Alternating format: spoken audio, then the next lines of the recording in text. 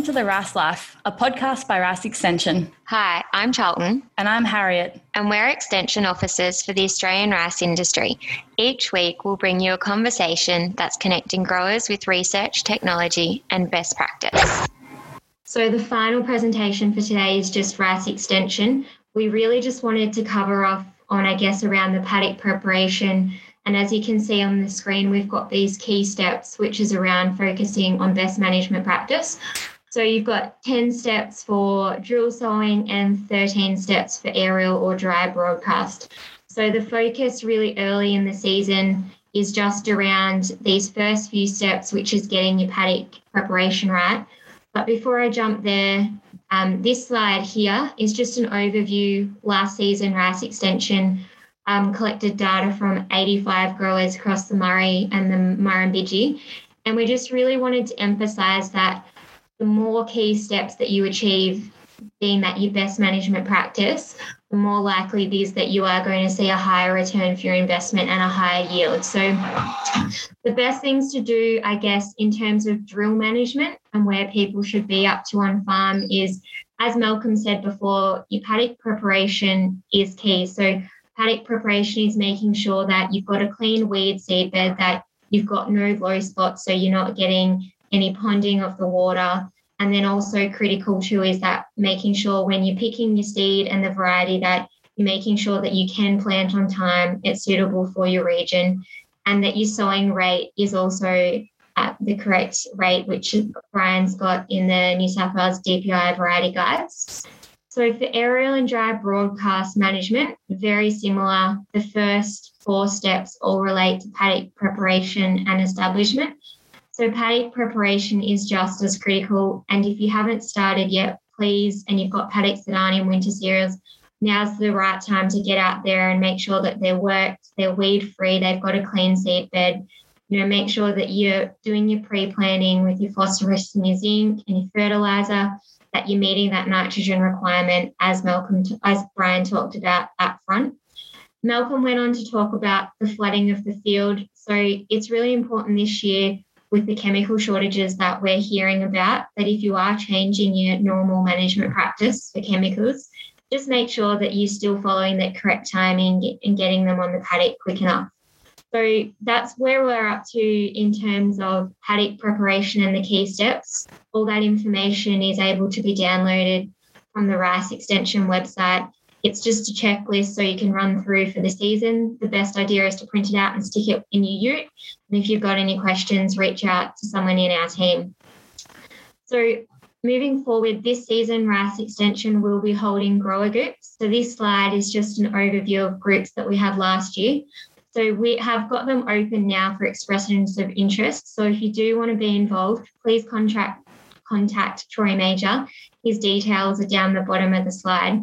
But the advantages of being in a grower group is that it gives people the opportunity to come together roughly every month with the different growers in your region and the agronomists, chat with the likes of Rice Extension, grower services, specific researchers, so Brian and Malcolm, and you get to ask them questions that you may not want to ask in a big forum context. And it also means you can go and have a look at people's paddocks and see what they're doing on farm. And the aim is that it's that peer-to-peer learning. So if you've got a question about something or a management activity you've seen that your neighbours are doing, it just provides the perfect opportunity to ask them the question and learn from what they're doing. So if you were in a grower group last year, we will be contacting you shortly just to let you know where we're up to with planning and what the steps moving forward will be. So you guys did notice that Brian talked a lot and grower services talked a lot about the new variety V071. So what we've done very quickly, here's just a snapshot of the V071 that was grown in the Western Murray Valley. It's an aerial sown crop. So as you can see, it's your very stock standard traditional chemical program with Typen, Orgerm, and then an insecticide. This farmer had used bluestone for snails and things. And we've also got the, your Londax and your Leopardex in there too. So we just really wanted to showcase that V071 can be successful in an aerial sown crop. This is a 13-tonne crop at Moormean. This grower was proactive in their approach to management, and they did manage it exactly the same as their resi crop. So for anyone who's still sitting on the fence for V071, please, reach out to people who grew it last year or to the RAS Extension and Grower Services team, because we are here to support you. This slide is just a quick example of V071 as well. It was a drill sown crop at Charleton, because it is also a drill sown option. Their management was very stock standard for drill sown in that it had the 3-way mix. They did their pre-permanent water fertiliser application. It was flushed twice. This grower did the NIR tissue test.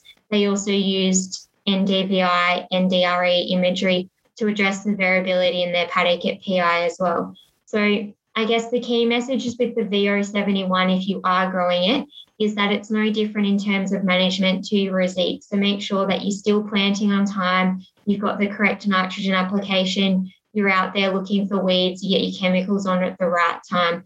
It's around, I guess, what RAS Extension is trying to tell everybody. It's around making sure you've got that timing, as Brian indicated, putting first your sowing date on time, so your PI, your microspore and your flowering are in the correct windows. This table here is just a very brief overview of the crops of V071 from Eastern Murray Valley to Western Murray Valley this year. So you can see we've got a direct yield comparison to Rosique crops that these crops were grown next to. So the idea here was that the growers who grew V071 did their management identical for 2 paddocks and the 2 different varieties.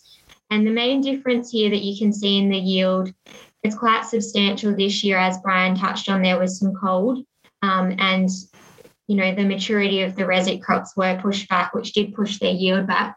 But really what we're trying to push out to everybody is that V071 can be grown successfully with high yields in all 3 of the sowing methods. So it's definitely worth an option looking at.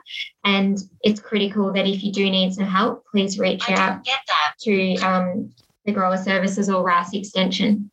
So all of that information that I've just chatted about, the V071, is available on the RAS Extension website. So this slide here just shows you that if you click on the Resources tab and Grower Case Studies, we've got a run through and a bit of an overview from the grower's point of view who grew V071 this year. The other thing I'll also point out on this slide here is that we do have in that resource tab, there's a video section in which the videos from today and the recordings will be available. So if you do want to go back and you missed any information, you can go back and watch it. We have split it up so you can pick which specific presenter, and the information that you'd like to find is quite easy. So here's a really good case study just for anybody who might be tossing up later in the season with dual sowing Rosique or Viand in that later window. The case study is on the website, and I highly recommend going to have a look, because this grower who is up in the Murrumbidgee, he did a really good comparison between what the risk is of sowing Rosique outside the window and the yield penalties that he was aware that he was going to receive. And also he looked at using Viand as an option for that double cropping following his winter cereals. So if anybody wants it, it's also on the RAS Extension website. I recommend having a read of it. Briefly, I'd just really like to touch on stem rot. So last year in the Murrumbidgee and the Murray Valley, there was some stem rot which was discovered. Stem rot, at the minute, there is no control or there is no fungicide for it. So what we're really encouraging is that growers need to be proactive if in that they're seeing some signs of stem rot, like you've got this photo down here, you've got that dark discoloration or the sclerotinia forming on your rice plants. Take it out of the ground, take some photos, some samples, give it to your RAS Extension officers, chat to local land services if need be, and then also take a sample of it, because we really don't want it to be getting away as an issue because we don't have a control. But I guess best management practice to avoid the spread is to make sure you've got really good farm hygiene. So things like making sure you've got clean machinery when you're going in one paddock to the next. If you're a contractor, wash down between farms, cleaning your boots, and just making sure if you do detect it that you are being careful with your runoff when it leaves the paddock. So the next slide, I'm just going to hand over to Troy, and he's just going to jump in and chat about water use in the Murray Valley, because we did have quite a few questions around this, and there was an increase in the C21 season. Yeah, thanks, Charlie. Just before I talk about this slide, I certainly, some people will be aware, but Charleton is actually finishing up at Rice Extension at the end of this week. So certainly like to thank her for her contribution, not only to Rice Extension, but the rice industry, which she did do some work for RGA as well. So thanks very much for that, Charlie. And so, yeah, last year there was a considerable alarm and concern about the water use in the Murray Valley. So obviously there's a lot of conjecture and talk about inlets and outlets. And so what I did talk to Penny Sloan from MIL to try and get an understanding of water use and where it sat for the year. And she provided me with this graph, which I guess what it's the point about this graph is that it's a little bit more than what we're seeing coming through the wheel, what's happening, why we're using more water. So it's got to do with the water table. So if we look at 2006, you can see we had about 280,000 hectares with a water table of between 2 and 4 metres. And then, so this is slowly changed over time. And now to where we are now, we've only got about 20,000 hectares with the water table 2 to 4 metres. So that's having a big bearing on our water use. Also lack of irrigation intensity. Obviously, 1920, there wasn't a lot of water used in the Murray Valley.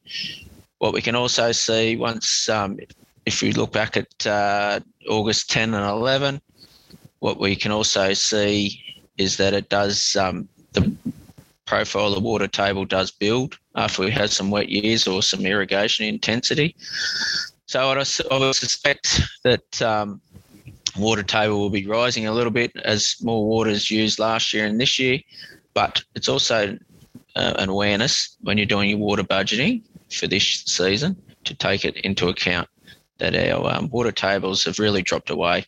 And whilst this year has been a good winter rainfall and we have a better soil moisture profile, it still will be impacted by our low water table. So that's pretty much all I wanted to share with you for that. There's certainly the average for MIL last year was 14.9 megalitres a hectare. So once again, just count for that in your water budgeting. But whilst the highest water use haven't changed much, it's the low end that certainly has, since the new meters come in. Penny said it's the lower, like the 8, 9 and 10 megs per hectare. There's less of them. So that's why the average has come up a bit as well. So just, more accurate meter reading. And them wheels that were generous to some growers before have obviously been removed. So, finally, certainly like to wish everyone for a good year. It's quite exciting, the amount of water around. Looking forward to a good season. Just on the back of Charlie's resignation, it is important that we don't have a lot of resources in extension and grower services. So I'd encourage you for your first port of call for your inquiries is your agronomist. So obviously they have a lot better awareness of your program, your management practices and your farm. So certainly they should be your first point of contact. And second of all, we're certainly here for backup, or if you want a second opinion, or if we're visiting your farm for another reason, only too happy to talk to you about your issues, etc. So, that's certainly back to you, Charlie. Thanks, Troy, and I guess thank you for the kind words that you've said.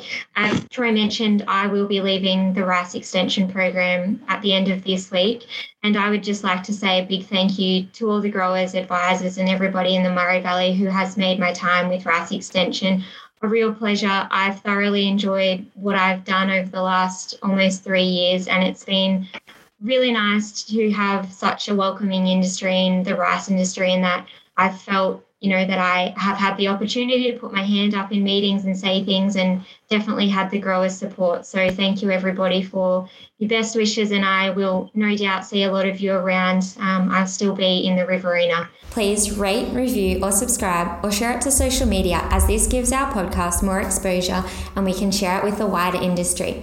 Until next time, have a rice day.